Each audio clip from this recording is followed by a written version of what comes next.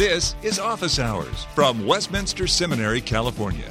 Call the show now at 760-480-8477. Email us at officehours@wscal.edu. Now, Scott Clark. In Galatians 5, God's Word says, "But I say, walk by the Spirit, and you will not gratify the desires of the flesh. For the desires of the flesh are against the Spirit, and the desires of the Spirit are against the flesh. For these are opposed to each other, to keep you from doing the things you want to do.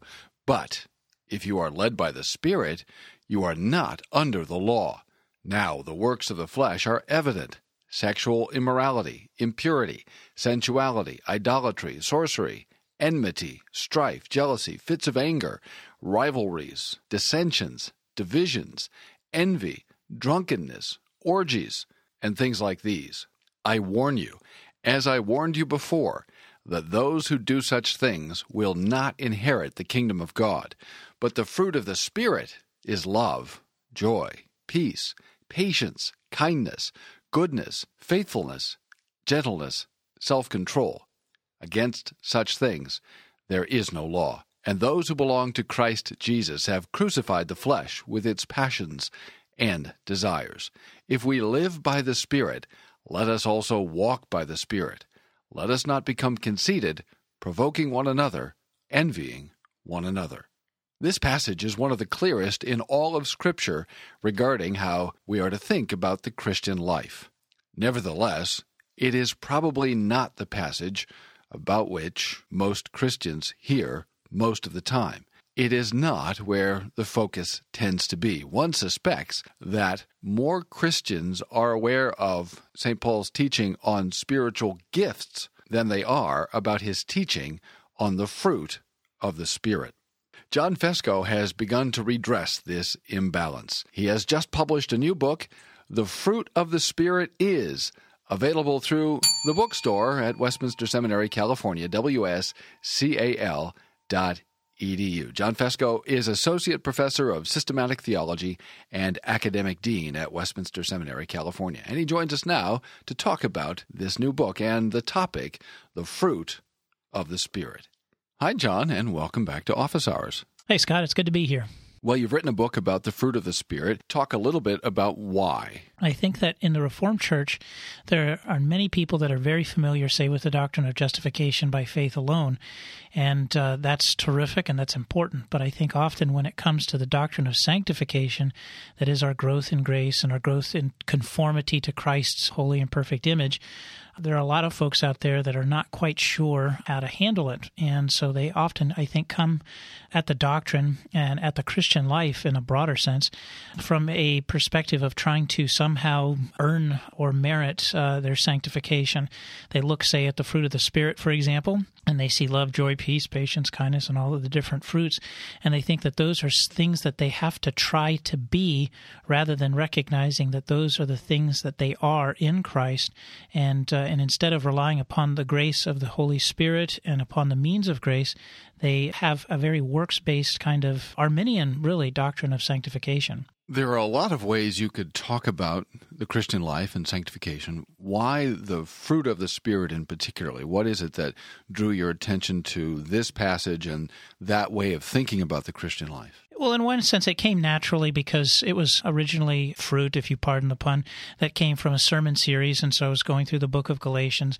But I think that, in particular, the book of Galatians is so well known for Paul's defense of justification that oftentimes, perhaps, what he has to say about sanctification does not receive as much attention. And so I wanted to draw attention to the fact that Paul does address both, but, as we might say, he addresses them in his good and perfect order in terms of talking about the foundational nature of justification, and in light of who we are in terms of our justification, then saying that we are free to grow in grace and to be further conformed to Christ's image. One of the things that surprised me about the book and delighted me is that you didn't just start in on the fruit of the Spirit, but you put them in a broader context. Why did you do that? Why was that important? What's interesting, I think, is that Paul talks about the fruit of the Spirit. But before that, a few verses earlier, he talks about the flesh and what the sinful flesh produces. And what I think a lot of people don't realize is that there are two kingdoms in conflict here, and it's two groups of citizens, the kingdom of Satan or the kingdom of darkness, or there are a number of different terms that are used in Scripture, and those people that are united to that kingdom produce in their lives the sexual immorality, the lying, the deceit, the divisions, and what have you, and idolatry, whereas the citizens of the kingdom of heaven or the kingdom of light or the kingdom of Christ, they are given the Holy Spirit and therefore produce love, joy, peace, patience, and kindness, and so on. And so I wanted to set the stage in terms of how did we even get to where we are presently. So in discussing the resultant works of the two representative Adams, the first and last Adams, or Adam and Christ, to show what happened as a result of Adam's fall and what has happened as a result of Christ's faithfulness in his life, death, resurrection, and ascension. Had the fruit of the Spirit always been available and present in history? Yes, in terms of the Holy Spirit is the agent of sanctification, regeneration from the moment of Adam's fall until present and until the consummation. So in that respect, yes, it's always been available. But in the wake of the outpouring of the Holy Spirit, it has been available in terms of a greater outpouring. It's no longer confined to Israel, but it's now been poured out upon the nations, as well as I think we could say that the religion of Israel, if we can state it that way, was much more external, centered around the tabernacle, and now it is no longer such, but rather the temple is within our hearts, as Paul says in 1 Corinthians, or as Jesus in his discussion with the woman, the Samaritan woman, said that whoever worships in spirit and in truth. So there are some differences between Old Testament and New Testament believers, but it's always been available through the work of the Spirit. You used a word several times here, and it's an important word. It's probably central to what we're talking about, and that is sanctification. Mm-hmm. What does that mean? Yeah. Sanctification is the believer's transformation in terms of his growth in grace, so that when he is initially saved, he may struggle with a number of different sins, but the longer he is saved, the longer he is in union with Christ. In a sense, this is perhaps an oversimplification. He sins less and obeys more. Now, that's a very, very basic definition of it, but it's basically our conformity, a progressive conformity to Christ's image that is completed in our glorification, or our total transformation to the image of Christ at the consummation, at the end of all things. What is the relation then between sanctification and the fruit of the Spirit? The fruit of the Spirit is something that should be produced in our lives as a result of the indwelling presence of the Holy Spirit. So that if we're a believer, if we're united to Christ, then we should ideally exercise patience with people, show kindness to people, show love to people. If prior to our conversion we were embroiled in divisions and in jealousy and in anger and in hatred, well then, because of who we are in Christ, because of the Spirit's presence in us, He produces this fruit within us. Therefore, we respond very differently, hopefully, ideally, in the same situations now that we are Christians. I want to come back to that because I think you've raised implicitly a really important point. But before I get there, I want to ask you this. You've used the word justification, and I think you've used the word gospel. Mm-hmm. Let's be clear. What are we talking about? What is justification and what is the gospel? The gospel, starting more broadly, is the publication of the message that Christ has come not only to live in perfect fulfillment of the law, but also to pay the penalty for our violations of the law, and that anybody who looks to him by faith alone can be saved from the condemnation of the law. And this is something that everyone needs to hear and know, because we are all universally under the condemnation of sin, not only because of Adam's own fall, which that is accredited to our account, but also because of our own individual personal sins. Now, at the core of the gospel, we can say, is the doctrine of justification, because the question is that when we stand before a holy God, how and on what basis are we going to be declared righteous? Not merely innocent of wrongdoing, but rather in full conformity to the demands of the law. And we can either be judged righteous on the basis of our own obedience, which in all respects is impossible after the fall because of our sinfulness, or we can be judged righteous and holy in God's sight on the basis of Christ's righteousness. So that's an important foundational understanding that if we don't get that right, then I think we're going to always be trying to get on the treadmill, if you will, of good works, trying to do good in order to somehow merit or somehow get God's favor, when if we recognize that by God's grace, through faith and through our justification, we already have it, and that Christ has already secured our redemption for us, then I think that that enables us and it frees us to live the Christian life pursuing that greater conformity or sanctification to Christ's image. Okay, so the good news is that sinners are right before God, accepted with God, only on the basis of what Christ has done, which is credited to them who trust in Christ and in his finished work for them. That's right. Now, earlier you talked about what sometimes theologians call progressive sanctification, and the fruit of the Spirit is essential to that. But you talked about it in a way that a believer, particularly one who's struggling with sin and doubt and temptation, could hear what you said and say, well, I'm not meeting that test. I'm not sure that I can look at my life and see the kind of progress that Dr. Fesko just described. Help that doubting sinner. Sure. I think what's important, and this is one of the reasons why I address it in the way that I do in the book, is that, again, so many people think that, okay, this is something that I've got to somehow muster up within myself. And to use the phrase, we try to pull ourselves up by our moral bootstraps. So we see the fruit of the Spirit and we recognize, well, wait a minute, it says that I have to be patient. So if I can just maybe try harder to be more patient with people, then I'm going to, manifest the fruit of the Spirit. So they're looking within. But one of the key elements I think that's so important, and I know that a number of us on faculty, or all of us on faculty, make this point. I know Mike Horton has made this point in a number of his books, is that the gospel is not just for our entry point into the Christian life, but it's there to sustain us throughout the entirety of our Christian life. And so in this sense, we not only look to Christ by faith alone for our justification, but also for our sanctification, so that if we don't have the patience that we want so badly, then we look to Christ through the preaching of the Word, through the means of grace, through prayer, and we seek Him so that He would produce that patience within us. And one of the things I try to show that by is that the fruit of the Spirit is something that's promised long ago in the Old Testament. It's not just something that came up and that Paul thought, well, gee, what kind of analogy can I use here? Oh, I know, I'll talk about fruit. That would be a good way to illustrate it, because maybe these people are coming from some sort of agrarian society. No, he's drawing upon prophecies from Isaiah and other portions of the Scriptures to show that God Himself would produce the fruitfulness of His people, and it would be the fruit of righteousness, holiness, love, joy, peace, patience, kindness, goodness, gentleness, faithfulness, and self-control. So if you don't see the progress that you want, it's not an exercise in trying harder, but rather it's in drawing closer to Christ. You're listening to Office Hours. I'm Scott Clark, and we're talking with John Fesko about his latest book, The Fruit of the Spirit Is. And when we come back, John, I want you to address this question, this problem. As we sit here and talk, there's a good deal of what they call in media circles blowback against the very sort of approach to sanctification and the Christian life that we've been discussing. When we come back, I want you to answer the critics.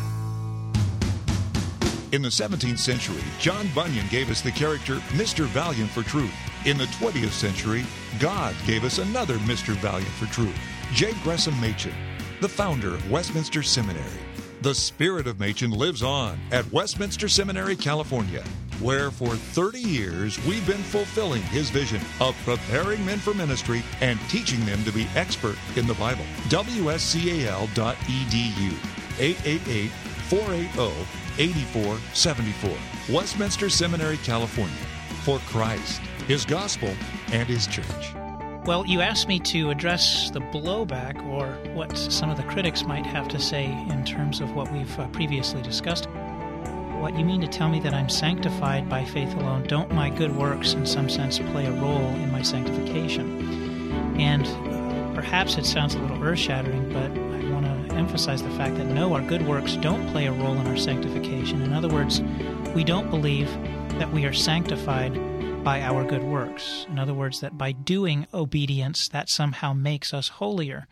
Rather, we are sanctified by looking to Christ by faith as he works in us through the Spirit. So not only does Christ sanctify us, but he also justifies us as well. Now, the immediate reaction is, well, what about good works? Don't we have to do something? And the way that I like to emphasize this is to say that, yes, by pursuing Christ and by Christ sanctifying us, he will produce the fruit in us. And I think a great summarization of that can come from Galatians 2:20, where Paul says, it is no longer I who live, it is Christ who lives in me. And I think that's really the nub, if you will, or the core of the argument that I present here in this Fruit of the Spirit book. When Christians hear you say that you are not sanctified by good works, they might hear you say, and I don't think you're saying this, but they might hear you say that good works aren't important. Help us with that. Sure.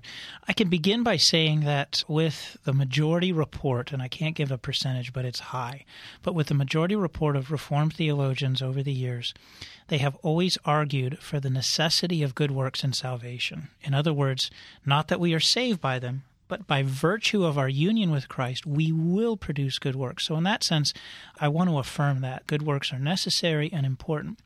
But it's a more fundamental question of how do we produce those good works?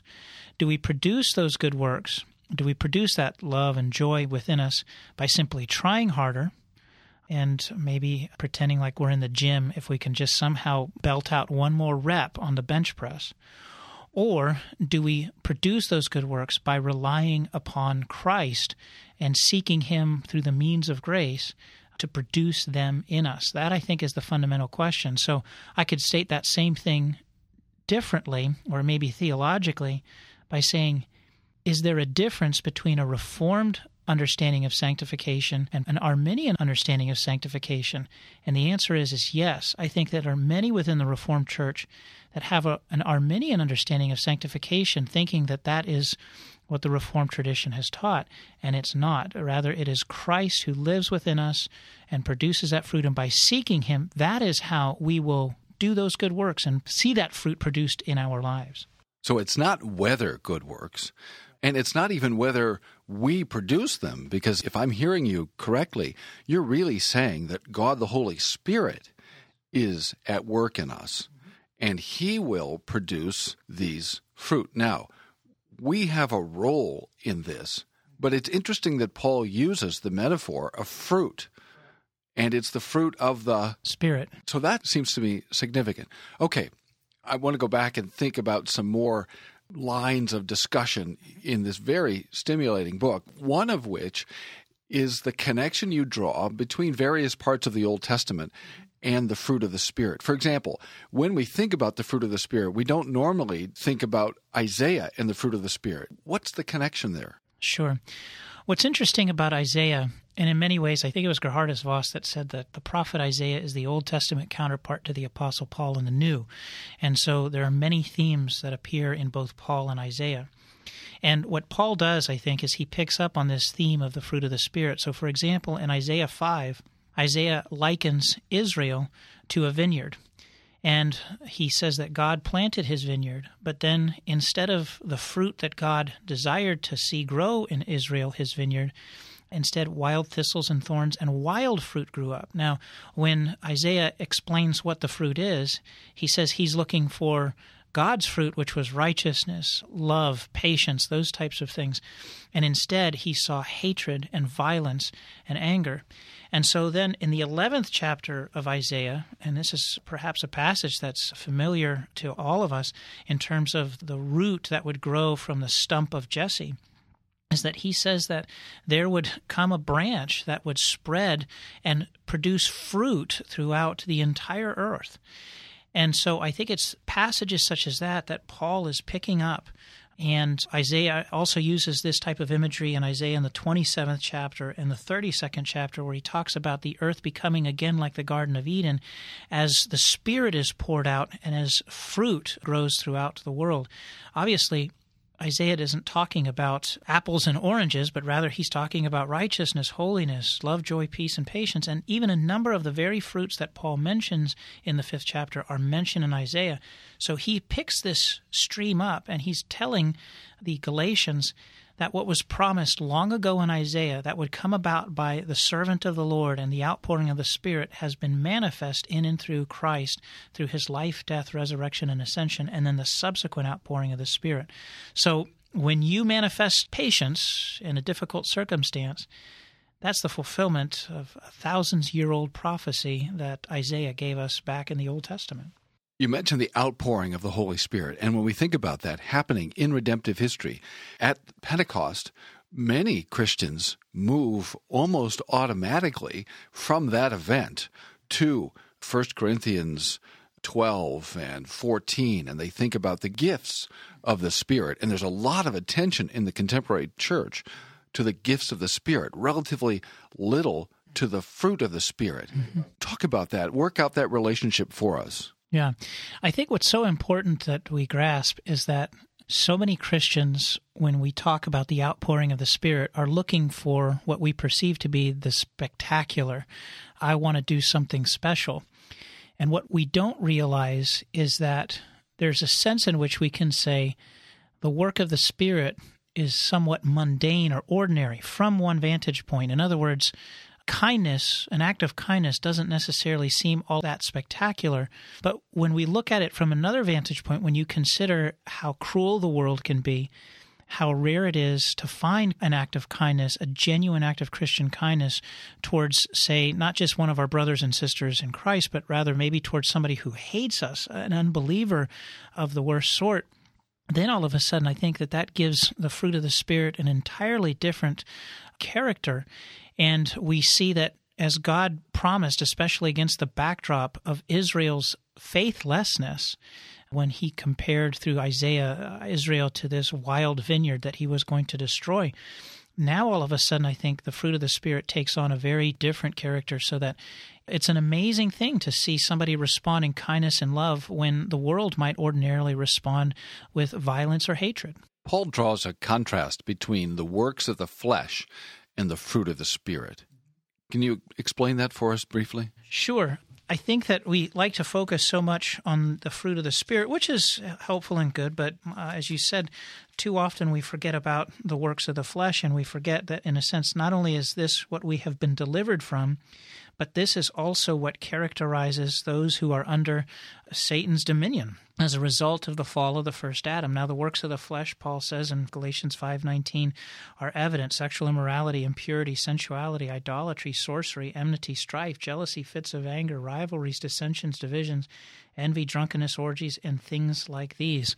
And maybe for many of us who have been in the church for the vast majority of our lives, we don't realize that that's what we have been delivered from, but that's what we've been delivered from. Or, sadly, perhaps sometimes we see this within the church where people give in to those sinful desires, and we think that that's the norm, rather than recognizing, no, that's the norm of the fallen kingdom of Adam, not of the final kingdom of the last Adam, the Lord Jesus Christ.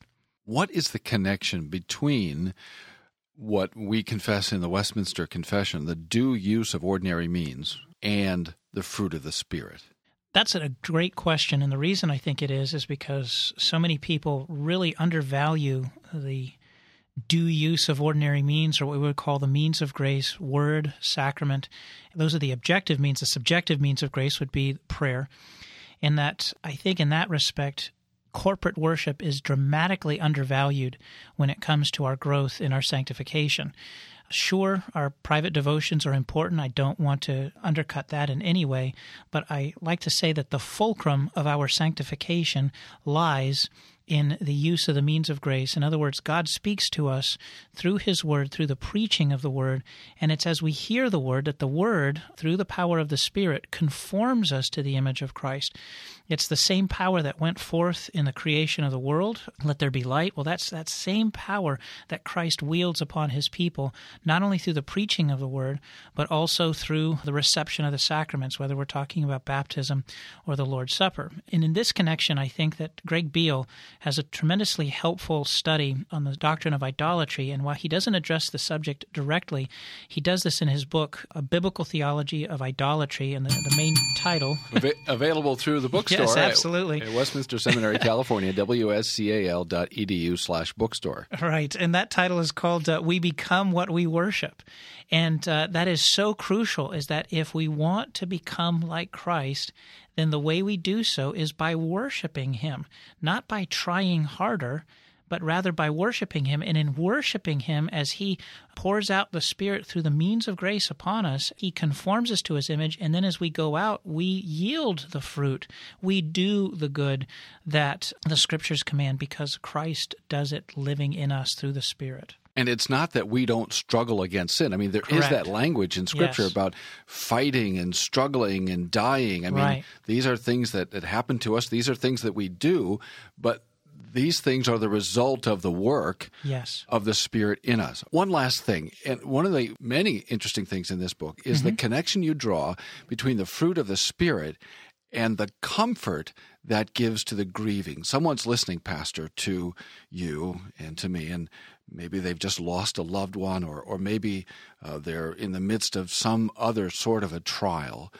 How do the fruit of the Spirit bring comfort to a Christian in the midst of suffering? One of the things that I wanted to convey to the readers is that if you find yourself in the midst of a trial, so often I think that there are people within the broader church, especially maybe in Pentecostal circles or especially in health and wealth portions of the church, where they think that if you're suffering, then somehow you are not living the victorious Christian life, or if you're suffering, you are somehow being disobedient to the Lord.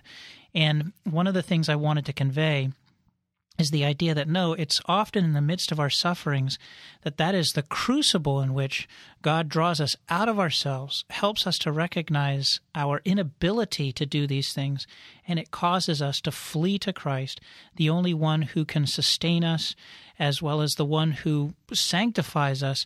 And it's in coming to the end of ourselves, it's in driving us to our knees in prayer where we cry out to Christ, sanctify me, pour out your Spirit upon me that I might be further conformed to your image, that this is where we grow in grace. And so I wanted to convey that and understand that is one of the areas and the ways in which the Lord conforms us to His image. So far from being a reason to be depressed or far from being a reason to be discouraged, rather that's when we should recognize, hey, the Lord is here doing His work in my heart, and I need to seek Him further so that I may be strengthened in the midst of this difficulty, so that in my weakness, that's where Christ is glorified most, and that's where He is manifest most in and through me. Thanks for listening to Office Hours from Westminster Seminary, California. Don't miss an episode. Subscribe now to Office Hours in iTunes. Find all the shows at wscal.edu/office hours. Copyright Westminster Seminary, California. All rights reserved.